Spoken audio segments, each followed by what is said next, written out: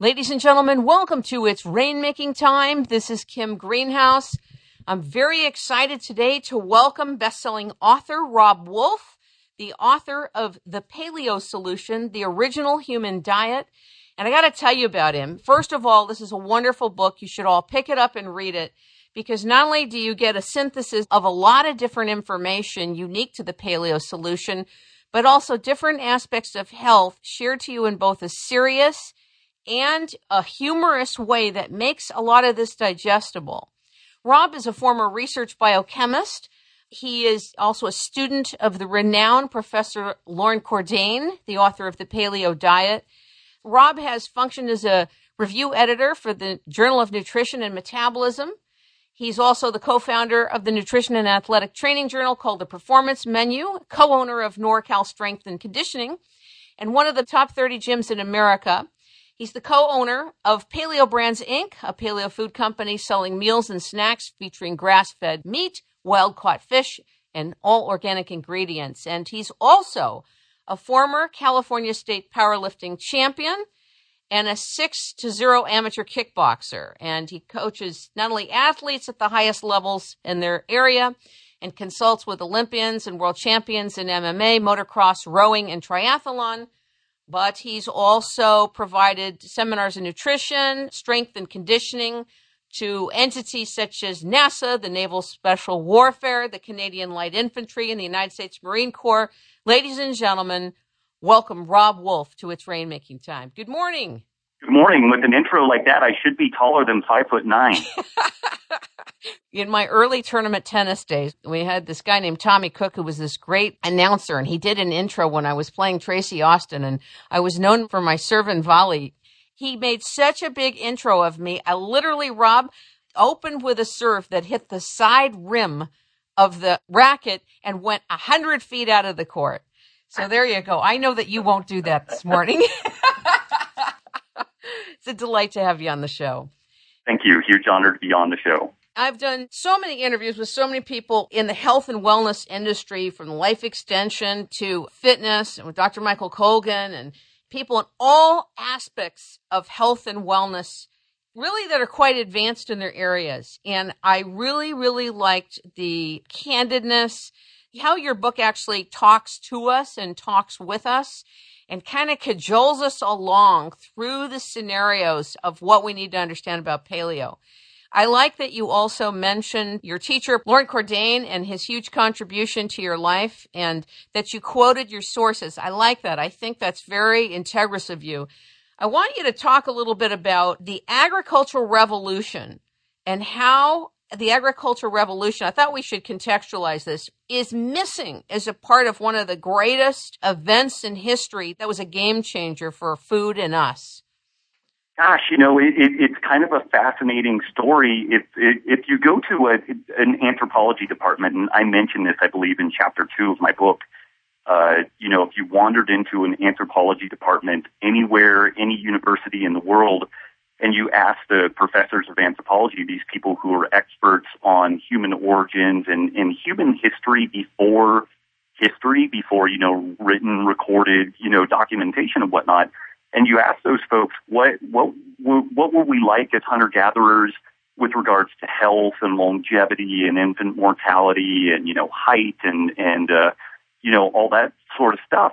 We were very, very healthy. We actually had a low infant mortality rate.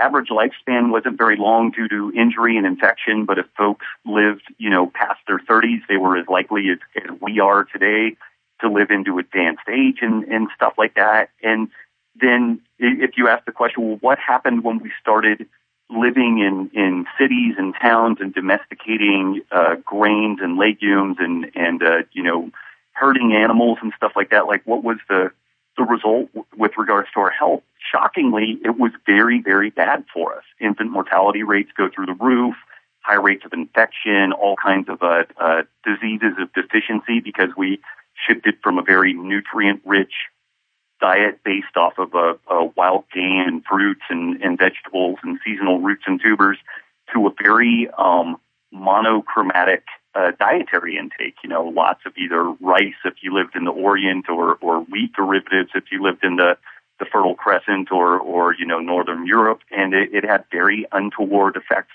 on our health and wellness. But this was a huge transition, with both culturally and physiologically and whatnot, and it barely gets even a hiccup in the medical anthropology treatment. It gets far more.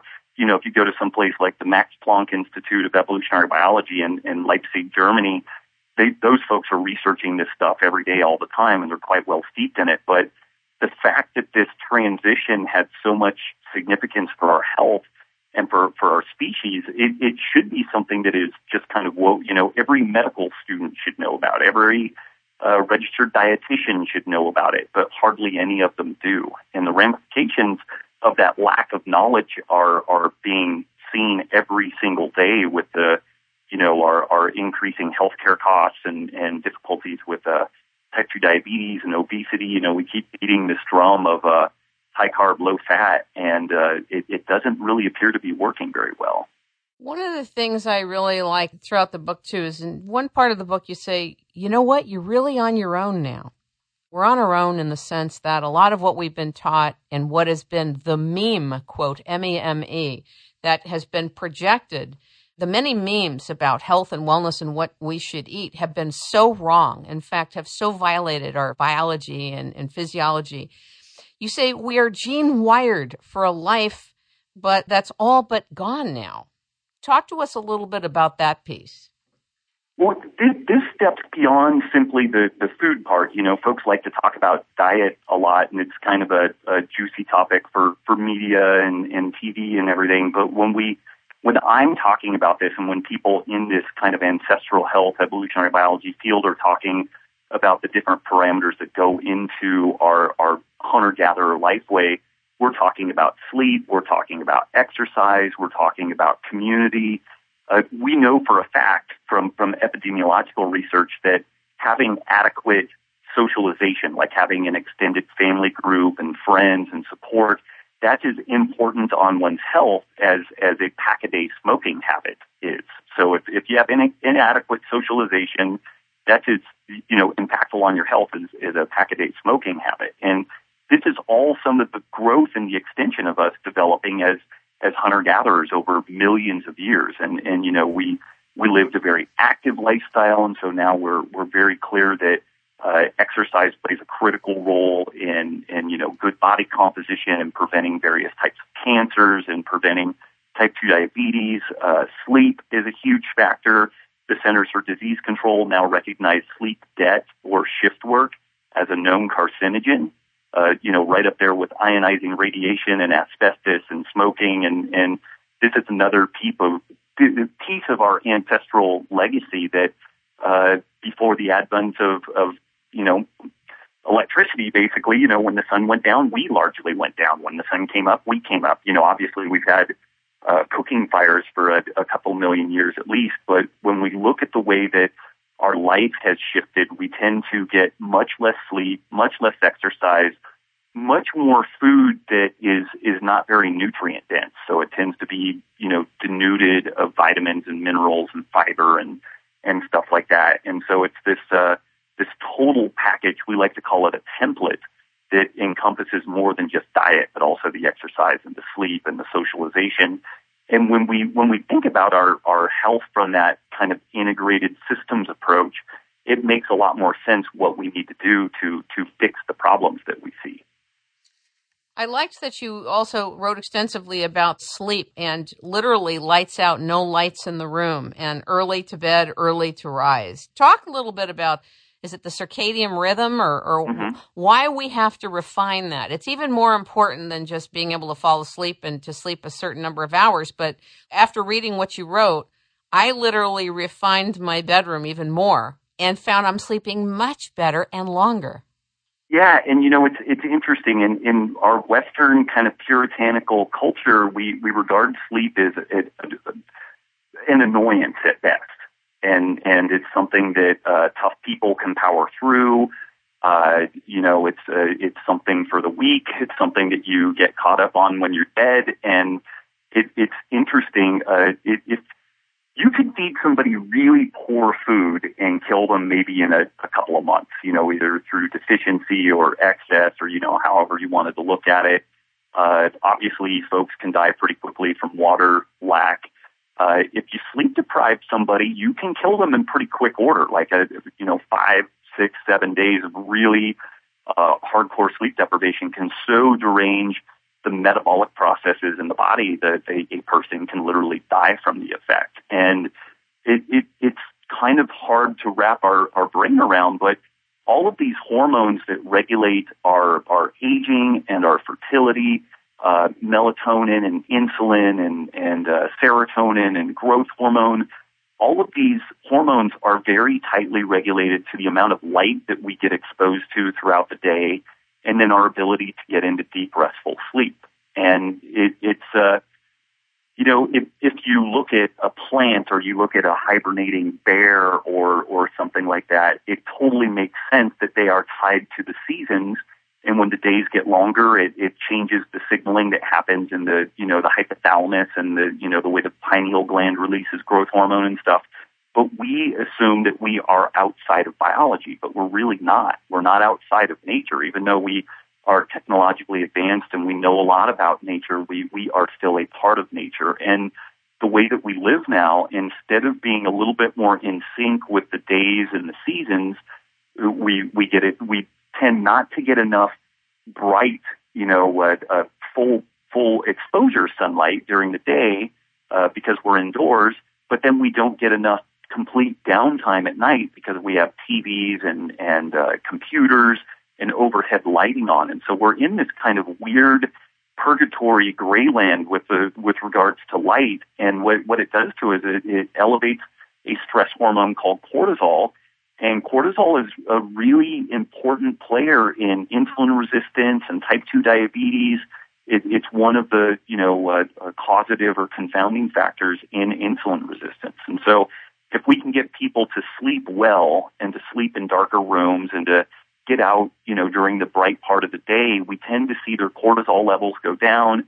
We tend to see these folks get leaner. We tend to see their insulin levels go down. And this is very, very important for health and wellness. It was pretty shocking under the not sleeping era. You said it blocks fat loss, you get fat, sick, and diabetes from not sleeping, and you get older and you get wrinkles before your time. That's enough to shock people. Yeah, all of this silly health and longevity stuff doesn't motivate people. I know. So if I tell them you're going to get fat, old, and wrinkled before your time, then that kind of perks their ears up, and we have a motivated group of folks then. Now, you talk about the 30 days of trying this Paleo Diet solution. Let's contextualize for the audience. You were a former vegan. Right. Now, how long were you vegan? Probably about 2.5 years. And the interesting thing with that is, I was born 1972. I was doing my undergrad in the early 90s, and this was right when the food pyramid came out. And so we shifted away from the 4 food groups to the food pyramid, I believe, in 1992. And it was pushing high carb, low fat, lots more grains. And I came from a powerlifting background. And so I was, a competitive powerlifter, weighed about 185 pounds, could back squat almost 600 pounds, could stand flat-footed under a basketball hoop and jump and dunk a basketball, with no run-up. And again, I'm only like 5'9", so I was a pretty strong, pretty lean, muscular individual eating kind of a bodybuilder-type diet, a lot of protein, a lot of carbs from like white rice and stuff like that. And then when this notion of high-carb, low-fat started really gaining prominence, and we started getting from both government and the media this push that vegetarianism or veganism might be good for us. Just out of experimentation, I gave it a shot. And the interesting thing was that I was so intellectually wed to this idea that this should be healthy for me that even though I became very, very sick, I developed ulcerative colitis and high blood pressure and all kinds of problems, I just didn't, it was kind of a body dysmorphia kind of story, like almost like anorexia or bulimia or something like that, where I just couldn't believe what was going wrong with me. And I was so sick. I at the age of about 26, my doctors wanted to do a bowel resection on me because I had ulcerative colitis so bad. And the only thing that they thought that was keeping me alive was my high-carb, low-fat, vegan diet. And in fact, what we discovered was that I, like many people, I would say virtually all people, have a high intolerance to grains, legumes, and dairy. And at that time, I really wasn't consuming dairy because of the vegan story. But what I discovered was that these foods, these agriculture, derived foods that are relatively new to our species, were causing a whole heck of a lot of problems for me. But most folks are familiar with a condition called celiac, which is a gluten reactivity that causes an autoimmune reaction and causes a lot of damage to the gastrointestinal lining. There's a whole bunch of GI problems, irritable bowel syndrome, ulcerative colitis, Crohn's, that are all very, very similar in etiology. And what we've found is when folks adopt this paleo diet where they're eating lean meats, fruits, vegetables, nuts, seeds, good fats, these GI problems go away, and a whole host of other kind of autoimmune or systemic inflammatory problems go away. But I was in very rough shape. I was down to about 140 pounds, and not because I was calorie restricting. I was trying to eat about 4,000 calories a day when I was vegan, but my gastrointestinal lining was so damaged, I literally just could not absorb nutrients. My fingernails had huge ridges and cracks in them because I wasn't absorbing nutrients at all. You must have been scared because here you are, you're a power lifter, and this strange thing is happening to you. Yeah, I mean, it was very, I just didn't think that I was going to live that long.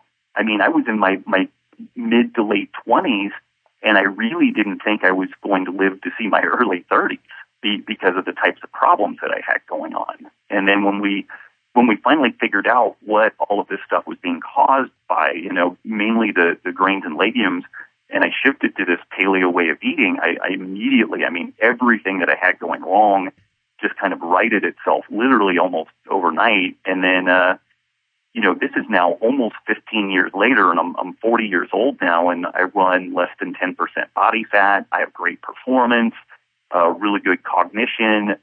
When I had my biomarkers of aging and health and wellness checked by our life insurance company recently, they put my biological age at about like 26 to 28 years old. I think I'm coming over to your gym. and they gave me they gave me the least expensive life insurance policy that they could possibly give a 40-year-old man. Like my cholesterol was great, the markers of systemic inflammation were great. We did a more extensive panel than what they normally do for most folks because I asked them if we could look into this stuff because I've been eating this way for about 15 years, and I'm trying to talk these folks into offering kind of a special package for people that are eating this way. If they can demonstrate that they have blood lipids that look like this and body composition that looks like this, then they should pay less for health and life insurance. I think that's fantastic. Yeah. On page 96 of your book, you say you only need to be exposed to gluten once every 15 days to keep the gut damaged. Can you explain why that's so and where you got that number? Well, and that's probably even far more lenient than what it really is. This is just basic histology and immunological research looking at folks' gastrointestinal lining, either with gluten exposure or without gluten exposure. And gluten being a protein that's found in wheat, rye, oats, barley, millet. And unfortunately, it's just in everything. It's in beer and soy sauce and all kinds of food additives and whatnot. And the best analogy that I could give here is if folks think about gluten the way that it causes damage to the intestinal lining of virtually any type of critter that you feed it. And all grains contain proteins that cause problems for the digestive tract of the critters eating them. In nature, things either come with thorns or horns or poison or teeth or something to protect themselves. And for plants, they have biologically active compounds that cause problems when other critters try to eat them. Fruits are kind of an exception in that, an apple or an orange, that organism is using a biological strategy of give a little, get a little. The apple tree will donate some energy into producing an apple so that a critter eats the apple, consumes the seeds, drops the seeds off in a warm fertilized package, and then you get another apple tree down the road. But the interesting thing is that apple seeds themselves contain cyanide and chemicals in them that are similar to what are found in grains that prevent them from being digested, prevent them from being broken down. But what we have done is we've domesticated grains and we've made them a staple of our nutrition. And so what's happening is we're consuming a food stuff that contains chemicals that cause damage to our gastrointestinal lining. And the best analogy I guess I could think of is if you think about poison oak or poison ivy, this is a long biologically reactive fat that's found in these plants, and it gets into our skin, and for certain people it causes a very wicked reaction that manifests in a rash. And once you get that rash, it takes you about 2 weeks to clear the rash. And so if you think about gluten the same way that you would consider poison oak or poison ivy, then that's kind of the analogy. I interviewed Dr. William Davis a few months ago, the author of Wheat Belly, and it was astounding to find out that almost all grains in the United States have been genetically modified. It's quite shocking that the people in France and in other parts of the world don't have the exact level of diseases that we do here until they buy the similar types of wheat or grow similar types of wheat. But gluten is in far more than just wheat. It's in all these things that you're mentioning. I have a quick question for you about the legumes, because that's pretty shocking.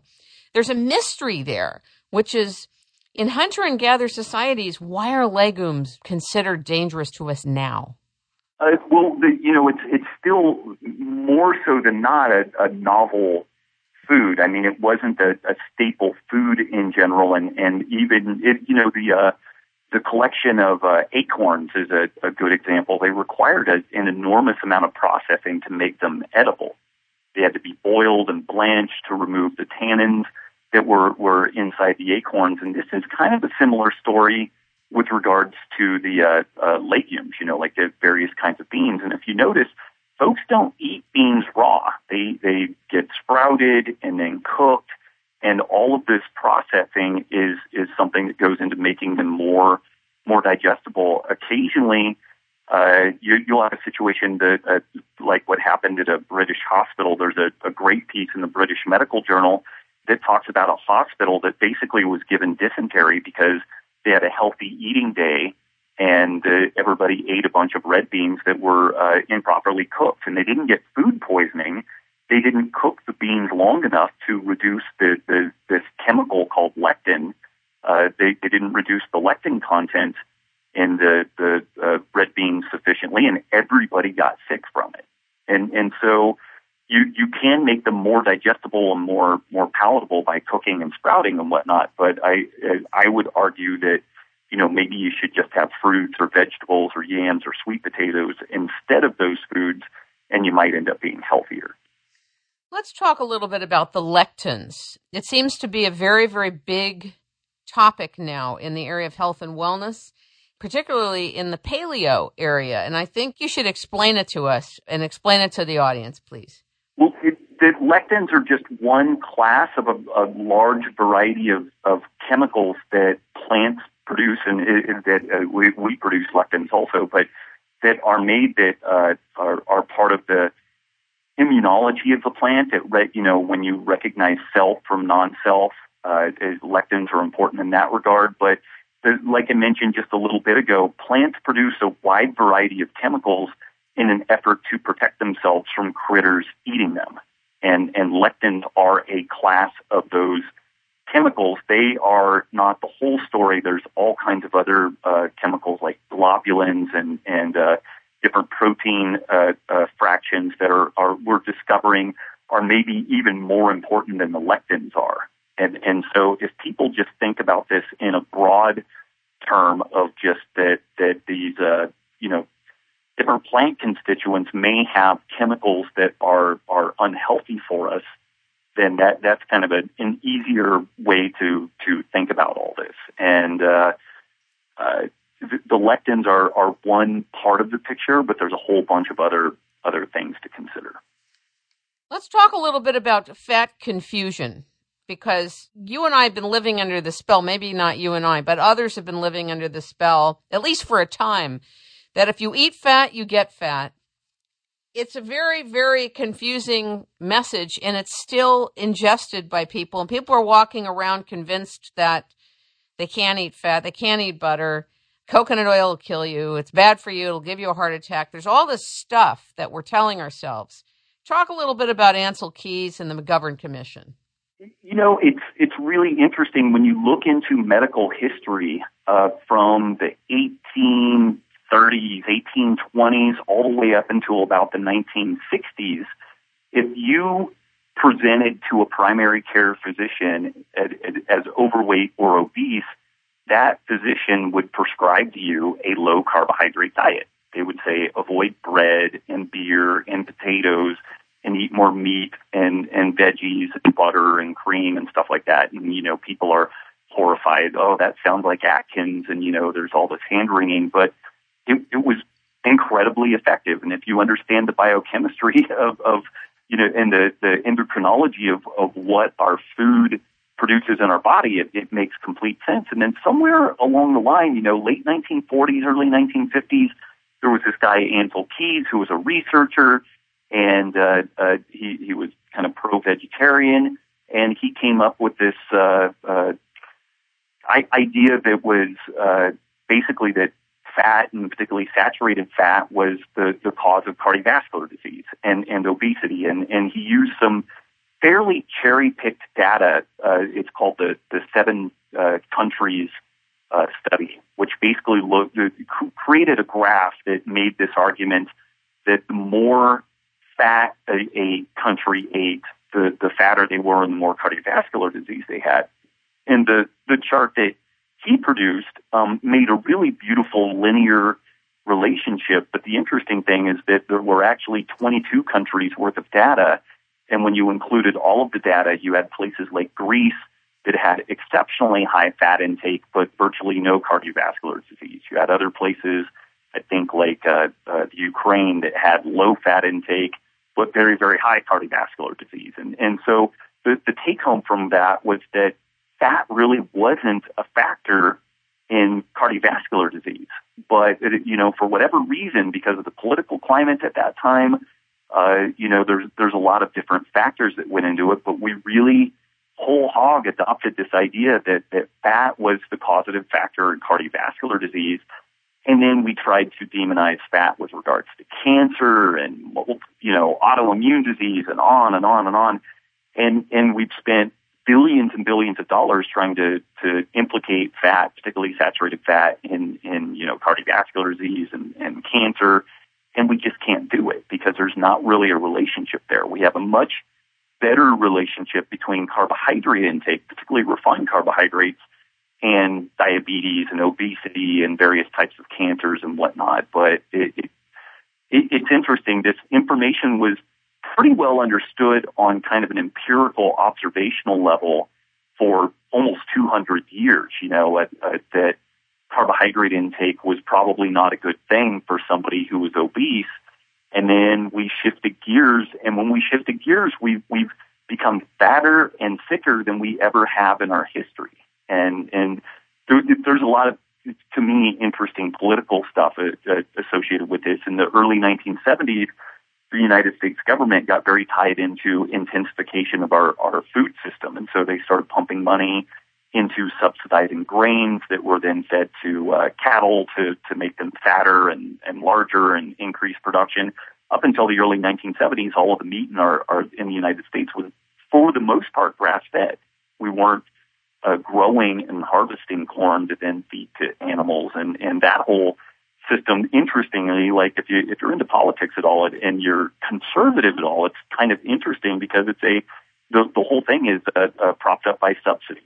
Our whole food supply in the United States would look very, very different if we were to remove farm subsidies. It would look like grass-fed food production and decentralized production, and would, by and large, be less expensive when you get the total cost of taxation and ecological damage and all that sort of stuff. But there's a lot of factors that go into the our current food story. Indeed. I was in Sprouts yesterday buying grass-fed beef, and the butcher, as I was asking the distinction between the different types of beef that they had, because it was kind of confusing, he said, let me say it to you like this.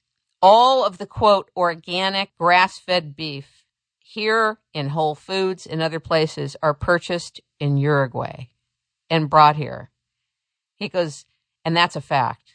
The non-organic type of meat is from here because it's too expensive for grass-fed meat to be grown here or whatever. So they're getting it all from Uruguay. I was in shock.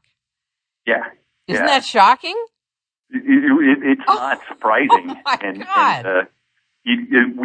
My wife and I have traveled to Nicaragua a couple of times, and when we were traveling with one of the guys that lived there, we were talking about how great the meat was there because all of it's grass-fed, and it's reasonably inexpensive, and they tend to grow things in kind of a decentralized manner and whatnot, which is ecologically not nearly as impactful as the way that we tend to do things. And so the guy had lived in the United States for a time, and he said, "Oh, that's right. Like they feed the cattle corn," and we were like, "Yeah." And then he was kind of thinking about it, and he's like, "Yeah, that would bankrupt our country." I was like, "Well, it's kind of driving our country towards that direction, And it's a very interesting story, and it's not healthy for us. It's not healthy for the animals. It's not healthy for the environment, and it's this story of permaculture and grass-fed meat and whatnot.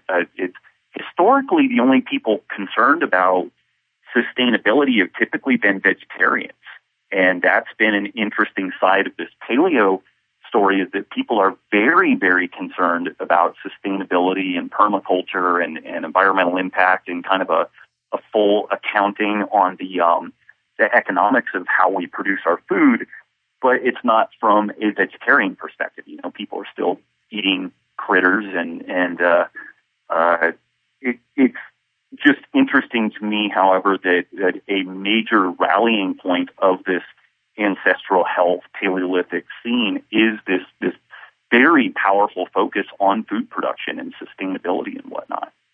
The other thing is the way the animals are treated in the whole agribusiness, that animals have to mercilessly suffer in order to be converted to food. And I've interviewed somebody in the United Kingdom who is stewarding new concepts with the United Kingdom to help in the way that the animals are raised and treated before slaughter.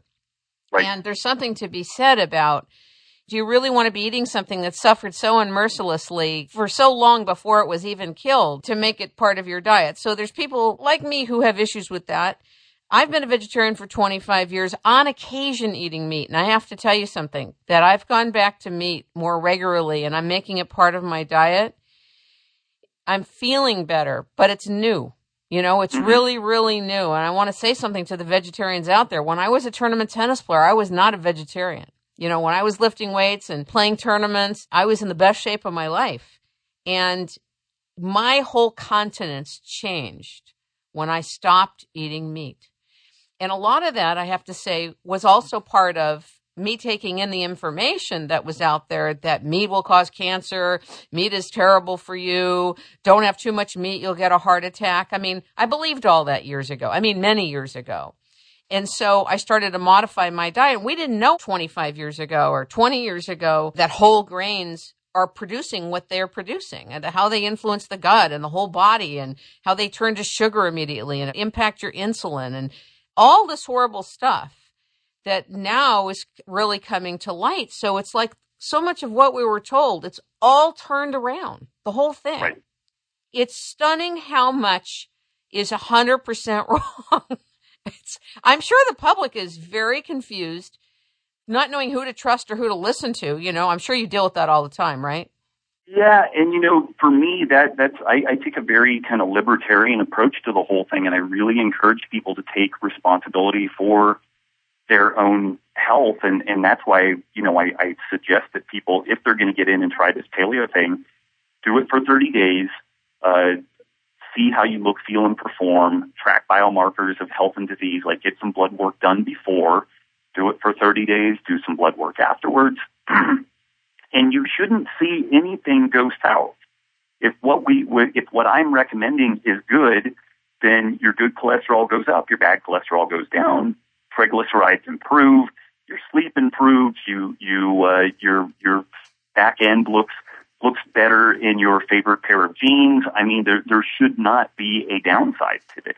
And if there is, then do something else. That's where I'm very non-religious about this, and I encourage people to do vegan for 3 months, do American Dietetics Association recommended diet for 3 months, and then try paleo for 3 months. Do the paleo last so that you get the full kind of healing restorative effects. But I am completely confident in the results because of seeing this in just tens of thousands, I guess now, hundreds of thousands of people doing this. Like it's about as consistent as the sun coming up and going down. And something that I've been talking about more and more is this interesting economic side of all of this. If you look at technology, consistently technology gets better and less expensive, better and less expensive. There's this thing in computing called Moore's Law, which basically in the 1960s, the computer geeks figured out that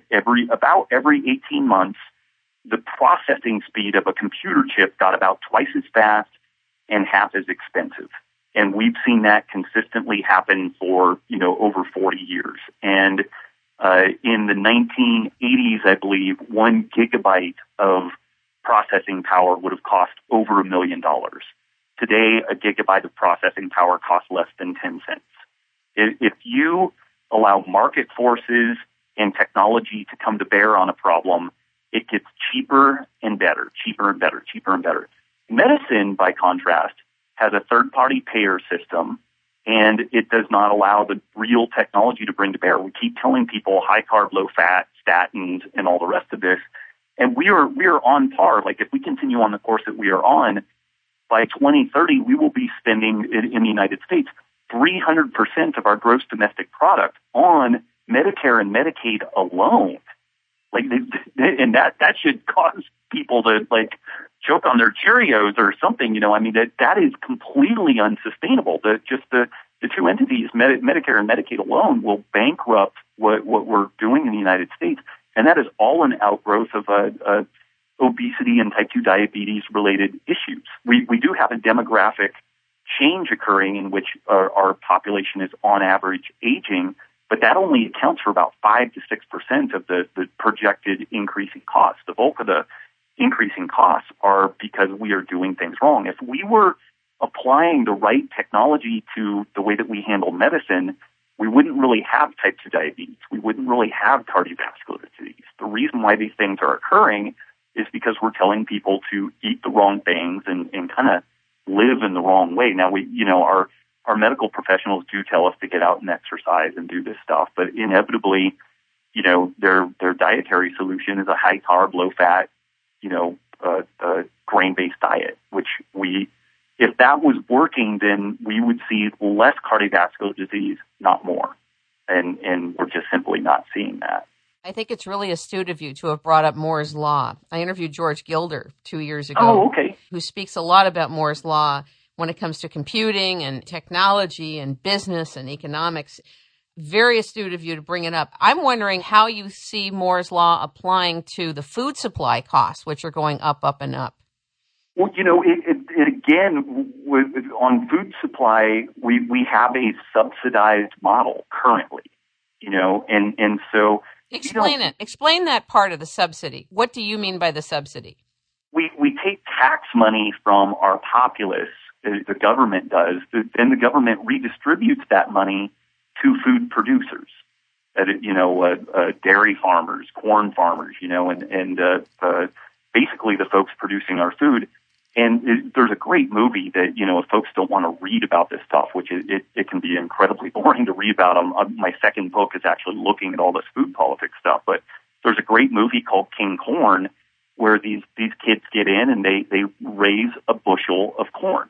And they look at what all goes into the production of that bushel of corn, And the only reason why they make money off of that corn, and the only reason why corn producers make money off of the production of corn, is because of government subsidies. It is a completely insulated market, and so we pump money into that scene to produce cheap food that then we feed to our populace, which makes us sick. So high fructose corn syrup, corn chips, cheap denuded bread products and stuff like that. All of that looks cheap on the front end, but then on the back end, we're paying for it in the medical costs and societal costs, but then also in the real cost that we're having a tax redistribution of money that goes from us, the populace, into the food producers. And kind of an interesting thing with that, if you are, say, like a grass-fed meat producer, you're not eligible for these subsidies. If you are an organic fruit producer, for the most part, you are not eligible for these subsidies. These subsidies are very specific to kind of the grain, legume, dairy scene, like soybeans and corn and wheat and whatnot.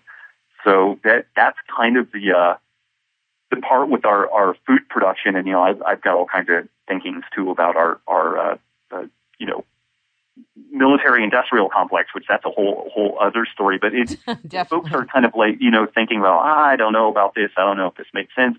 If you look at LASIK, the laser eye surgery, yes. LASIK follows a perfect Moore's Law distribution, which is that it has gotten shockingly less expensive as time has gone on. You have competition in the marketplace. You have improving technology. People are able to share information about who is a good versus a not so good surgeon. And so when you track the real costs of LASIK surgery over time, it's literally about 8 times cheaper now than what it was in the year 2000, 99, 2000. And that's because it's open to the market. But, our medical costs are increasing because it's a third-party payer system more and more and more.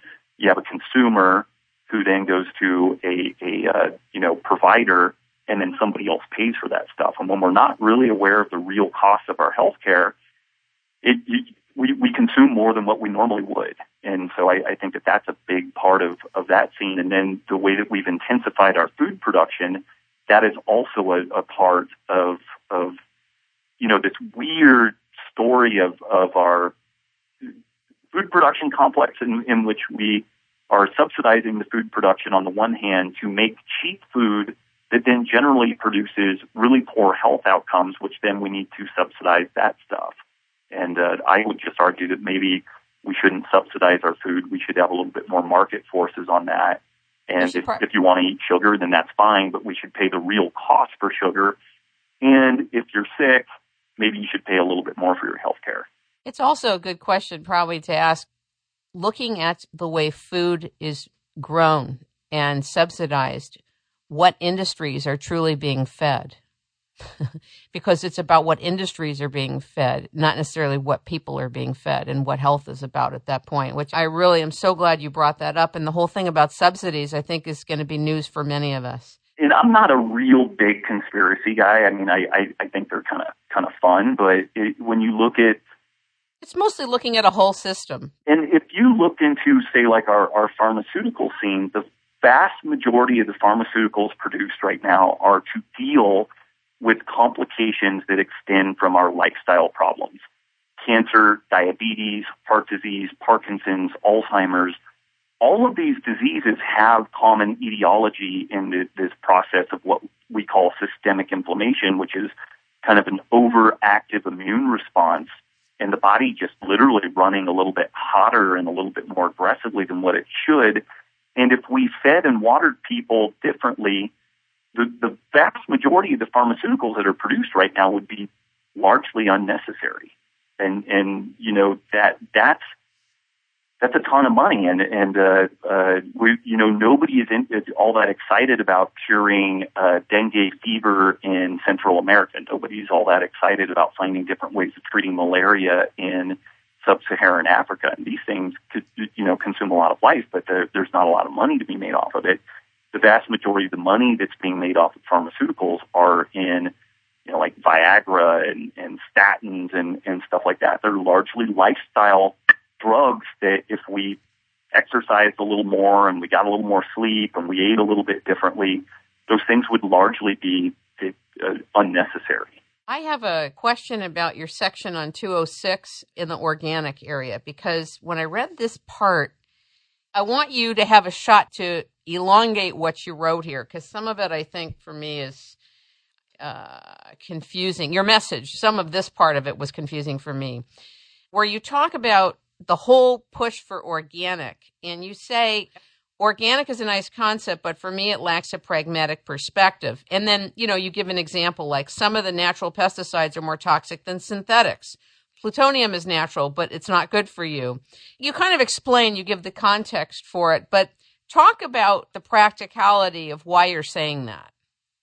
There's a couple of layers to it. So, if we're talking about meat production, if it's organic, it doesn't necessarily mean it's grass-fed.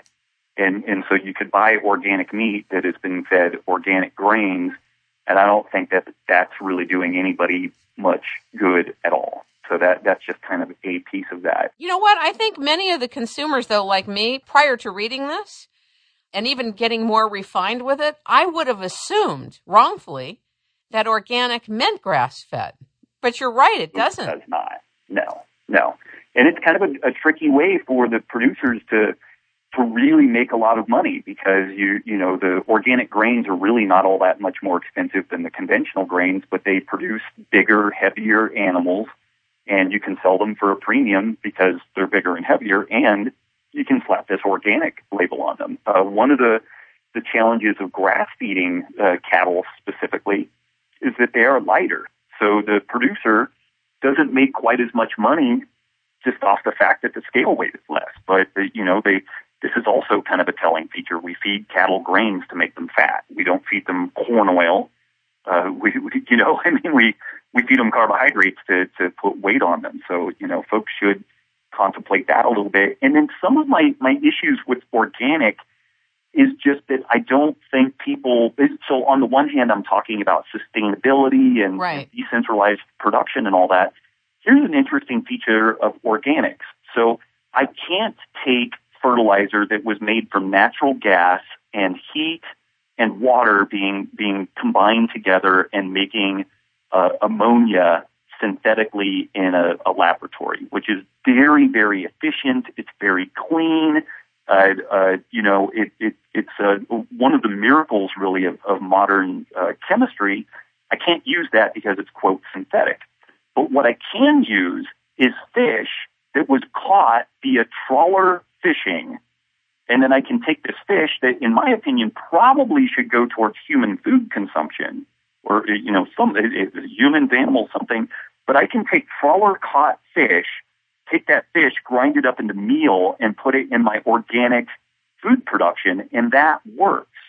But then when you look at the total carbon footprint of the trawler-caught fish versus simply taking super inexpensive natural gas, some heat and some water, and producing ammonia, that wins by orders of magnitude on the comparison of how much energy are we putting into one fertilizer versus the other. And so this is where I think organic is great in concept, but we also need some market-based economics looking at some of the recommendations.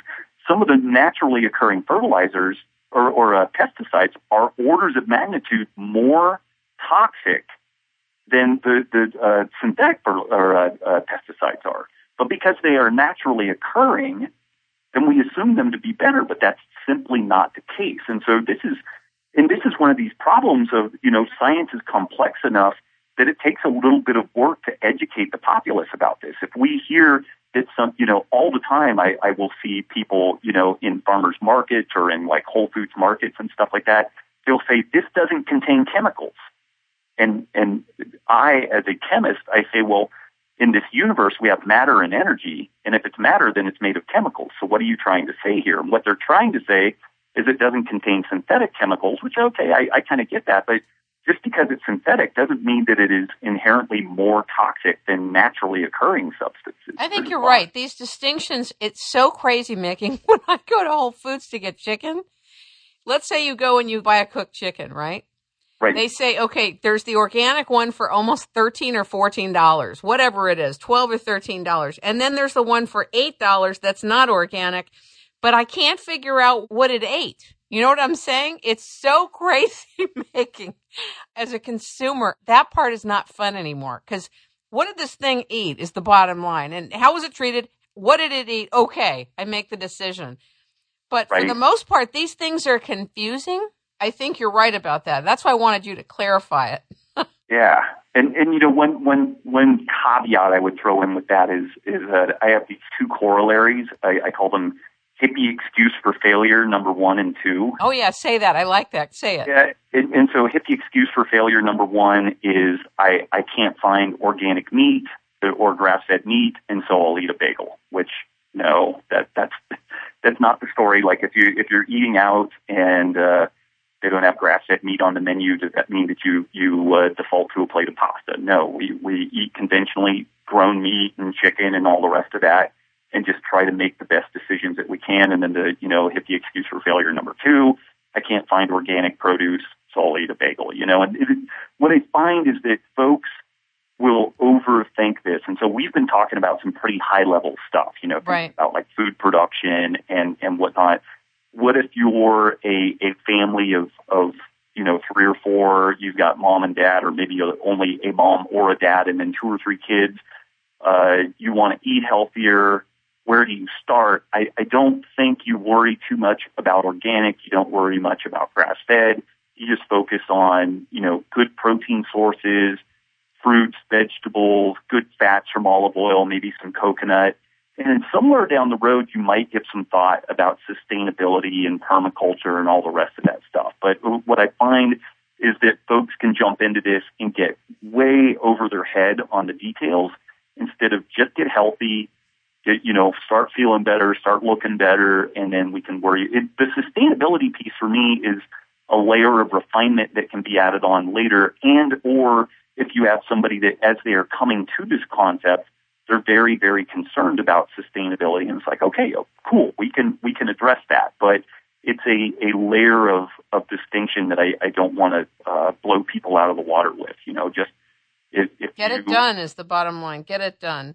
Yeah, if where you live, a Costco and a Walmart supercenter are the places where you can buy your produce and your meat from, then that's where you go, and you don't worry about the grass-fed element today. But maybe 6 months down the road, you've kind of got your feet under you and you've figured this stuff out a little bit, and you say, hey, I've got some room in the garage. I'm going to buy a chest freezer, and then I'm going to go in on a half a cow with my next door neighbor, and it's going to be grass-fed.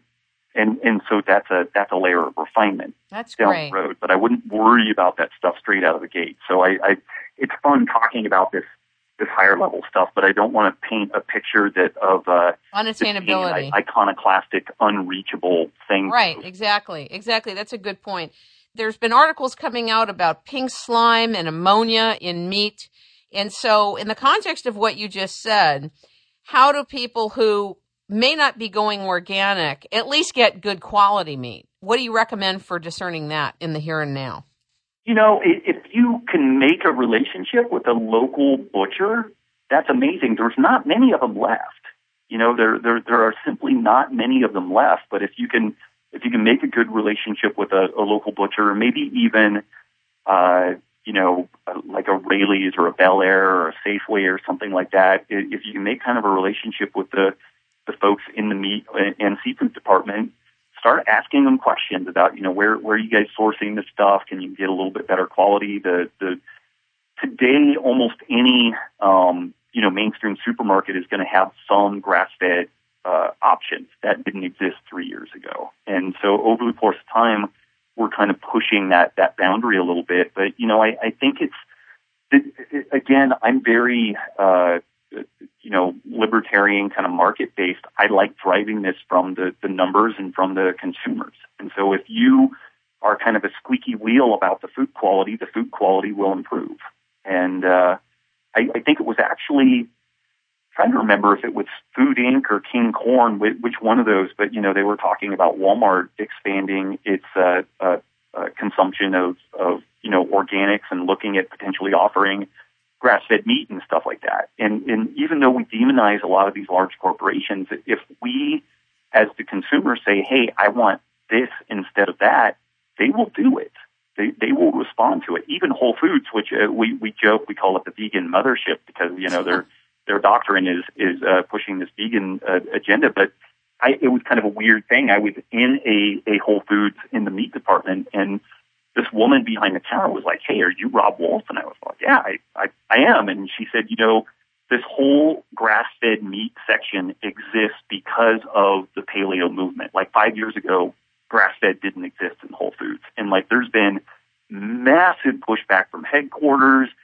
There's all kinds of weird dissent within the stores because typically the people working in the stores are kind of, pro-vegetarian. And then you've got the meat department over there as kind of a pariah in the store and whatnot. But all of that stuff said, the thing that is driving the presence of grass-fed meat in Whole Foods is the fact that people are asking for it.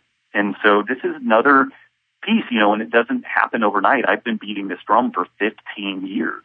And so it just simply doesn't change overnight, but you just kind of exert the pressure that you can push on a situation, and you will eventually get some change.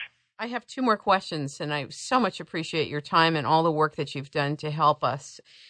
As a biochemist and your work with Dr. Cordain, what is your take on whether corn is really meant to be ingested at all? Corn and corn products. Where are you at? And where's Dr. Cordain at? I think modern corn is in that similar story with modern wheat in that it's had a lot of tinkering occurred with it. And I think if we look at Mesoamerica, 1200 AD Mesoamerica, people were consuming corn and they process it. Like all grains, it required some degree of processing to minimize the problematic constituents in it, like lectins and whatnot. And I think that relative to a hunter-gatherer diet, people had problems with it. If you compare the folks living in Peru relative to the rest of Mesoamerica, like the Peruvians who ate a lot of yams and sweet potatoes and stuff like that, I think that they generally were healthier than the corn-consuming folks. All that stuff said, I think that the genetic tinkering that we've done of late has made a thing that might have been tolerable or not too bad much, much worse. And that's, I think, a story that Dr. Davis, the Wheat Belly author, has talked about a ton with regards to wheat specifically. And it's interesting. If you go to Italy, Italy's in the midst of a autoimmunity, celiac disease crisis. When I traveled through Italy, I'm very, very gluten intolerant. If I said sono celiaco, like I am celiac, I have celiac, I ate in places that were on par with a Subway sandwich shop in a gas station kind of thing, and they had gluten-free protocols there because people are so sick from gluten intolerance. Wow, so that's fascinating.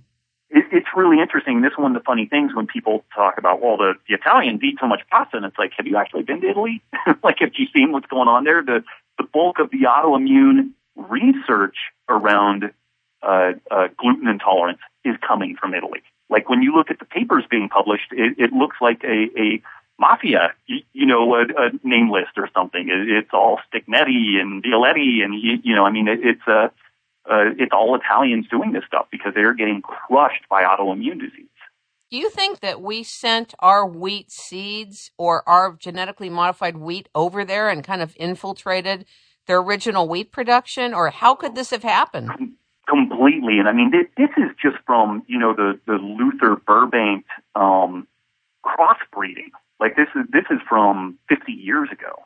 The seeds of this, what we would call GMO, where we're actually getting in and doing gene transfer specifically from, taking a botulism toxin and putting it into corn, for example. That's a genetically modified organism that's a new story. But what I'm talking about is largely, and I believe what Dr. Davis talked about in Wheat Belly, that's largely just old school Luther Burbank selective breeding stuff, which as a biochemist, I would say that's still genetically modified, but, people have their different degrees of buy-in on that. But the interesting thing is that the selective breeding was for productivity, and it was for different things like mouthfeel and whatnot, but there was never any thought given to, are any of these changes that we are inducing problematic with health?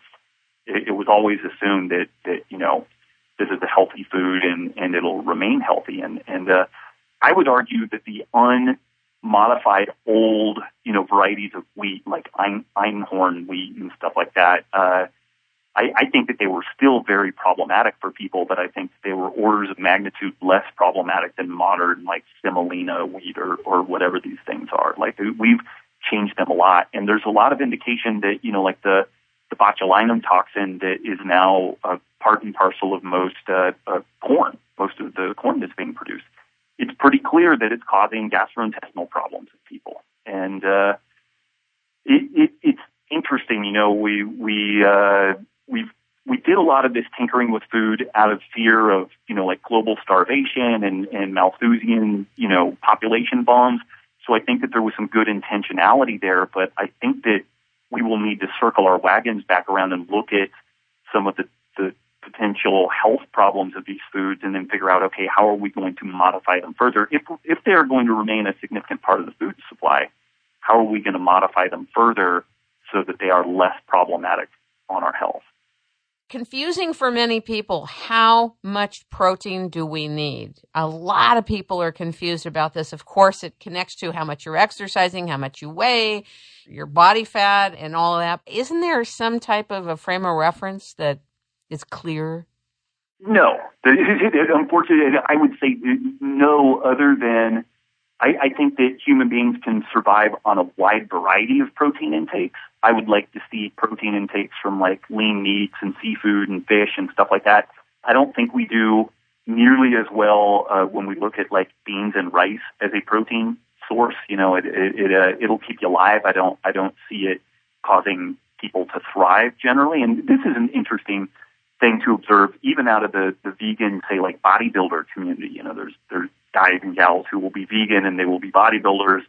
And what they end up using is a bunch of brown rice protein concentrate and pea protein concentrate. And so what they're doing is they're taking this whole food and concentrating the protein down to levels similar to what we would see out of meat and fish and stuff like that. And so to me, it's kind of telling me if you really want to be really lean and strong and muscular, in general, you're not going to eat beans and rice. You're going to eat some sort of a concentrated protein source. And that's just, there's no two ways around it. Otherwise, these vegan bodybuilders would eat beans and rice and not concentrated, My question is, I'm going to rephrase it, which is it like 50 grams a day of protein? Is it 100 grams of protein? Is there, for women or men, is it different? How much? Meaning in grams?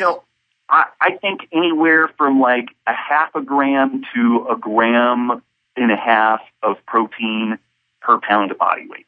And the half a gram would be on the real low end, and it's somebody that's got kind of a health and longevity bias, but they're not particularly active. They maybe do some walking and do some yoga, and they don't have a lot of demanding exercise, and they could probably cruise along fine with that. I will recommend higher levels of protein, particularly for people who are morbidly obese, because most of these people have literally broken the neuroregulation of appetite. Like, their ability for their brain to know when they've eaten enough food is broken. And the main macronutrient that we can eat that can tell you, okay, I've eaten enough, is protein. And so if I have somebody that's, I've had tons of clients in this situation where they are significantly overweight, and I really encourage them to try to eat 1 gram of protein per pound of body weight. And so I'll have a woman who's 5'4", 265 pounds, and she's trying to eat 260 grams of protein a day. And she says, I can't eat all this. And I say, well, that's better than me hearing you complain, I'm always hungry. And so that's the other refrain that I get from folks is that, when they shift their diet around, they're missing their hookers and cocaine, for lack of a better term. They want their sugar and their refined carbohydrates. And so what I tell them is that they need to eat in what I call a speed bump fashion, where once they eat their protein allotment, which for this 5'4", 265 pound woman once she eats 265 grams of protein from chicken and beef and pork and fish in a day, then she can have whatever, bread, rice, pasta that she wants. But what happens is it's virtually impossible for her to eat all of that protein because she's just full. And then, but psychologically, she knows she could have that other stuff. But by the time she eats her protein requirement or just gets 3/4 of the way to her protein requirement, she's done. And then she loses weight effortlessly. We get her down to a good, healthy body composition. And then we figure out how much latitude she might have with regards to refined carbohydrates and whether or not she's gluten intolerant and whatnot. So there's a really big spectrum on the protein intake. And I think it just kind of depends on who you are and what you're trying to do, which isn't a real soundbite worthy, protein recommendation. It doesn't roll off the tongue and like eight words and fits into a 30-second soundbite on a commercial, but it's kind of a reality, if you want to give people accurate information. You get a chance to see Dr. Cordain much or to continue to talk with him? And are you going to collaborate on something, you think? We talk via phone all the time, and then I live in Reno now, and then his family spends typically the whole month of July up in Lake Tahoe, and so we're going to get together and hang out with him for sure. We've always got stuff kind of brewing, but he's super busy, and I'm super busy, and we just try to get our cogs to link up whenever we can so that we can bounce some ideas off of each other. But he's an amazing guy. I owe him everything in this. Had he not done the work that he did, I would not be doing what I am doing now. That is for sure. It's obvious he's very proud of you and just delighted with what you're doing and your book and your work and where you're taking it, how you're opening up the field of awareness for all of us. And I appreciate both of you. Thank you so much for being on the show. Is there anything else you'd like to say? No, just thank you for having me, and a huge honor being on the show. Thanks, Rob. Ladies and gentlemen, you can pick up the book, The Paleo Solution, The Original Human Diet, at Robb Wolf's website at robbwolf.com, or you can go to amazon.com. And thank you so much. And if there's anything that you discover, your new book comes out, or there's something you'd like to discuss, you're always welcome back. Thank you so much, Rob. Thank you. And lots of love to Nikki and you for your new baby that's on the way very shortly. Congratulations. Thank you. We're pretty excited. It's going to be a game changer. I'll bet the baby's going to be eating steak. At least, yes. Probably a lot of steak and sweet potato will be eaten by that kid, yeah. Congratulations. All the best. Bye, Kim. Bye now.